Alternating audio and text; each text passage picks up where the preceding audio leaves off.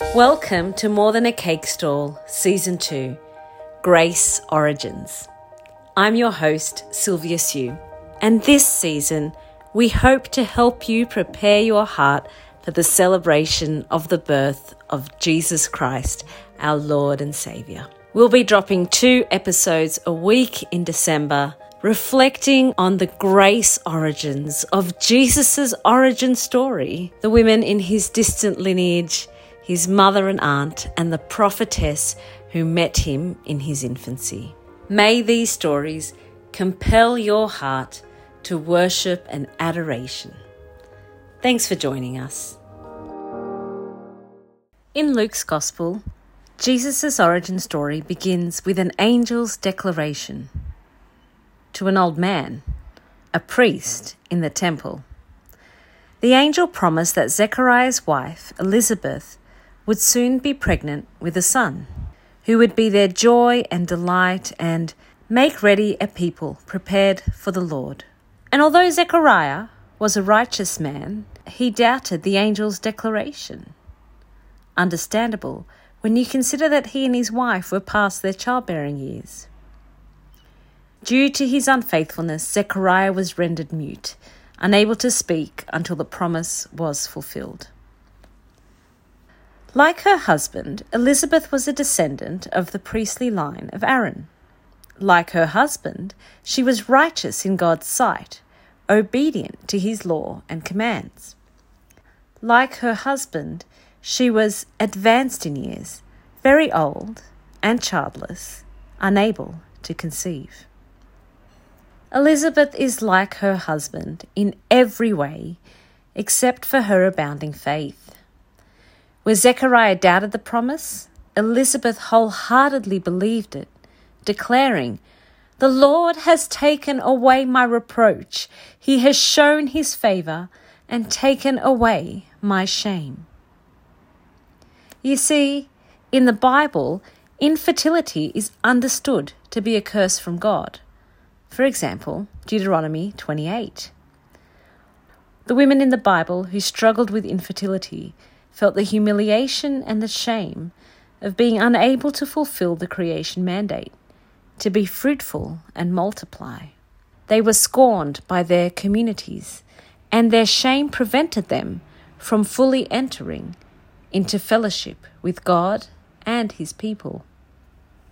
Just like Sarah, Rachel, and Hannah before her, Elizabeth's womb is opened.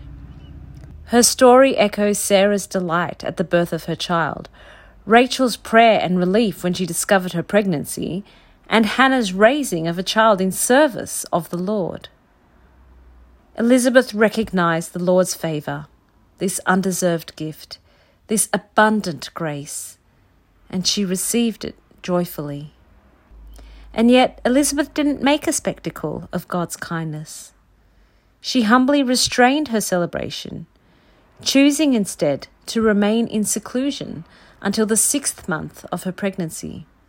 This joy, this special gift of grace, was between her and her Lord. In the 6th month of her pregnancy, Elizabeth's cousin, Mary, newly pregnant with Jesus, came to visit her. Luke's Gospel tells us that on Mary's arrival, Elizabeth was filled with the Holy Spirit, and in a loud voice declared that the mother of my Lord had come to visit. Elizabeth had no means of knowing the origin of her cousin's pregnancy, except by the inspiration of the Holy Spirit. She blesses her cousin, declares the baby in Mary's womb to be the Lord, her Lord, and acknowledges that the Lord is faithful to keep his promises. After 400 years of silence, the first prophetic word, revelation inspired by the Holy Spirit, came through Elizabeth, a barren woman. Elizabeth's story reveals God's commitment to lift the curse from his creation he loves so much. Sin has impacted our world so that even righteous women, like Elizabeth, experience its brokenness. In this case, infertility.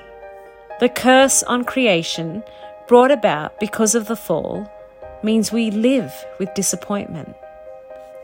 Our bodies don't function the way we expect. Our plans don't play out as we'd hoped.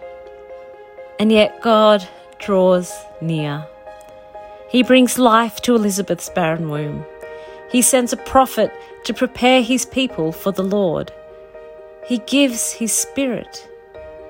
And he sends his Son to suffer the curse so that we might live.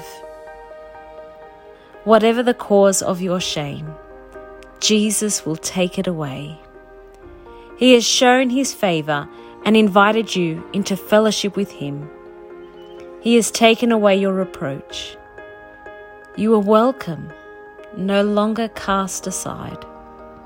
He has promised it, and he has already done it. Blessed are those who have believed that the Lord will fulfill his promises.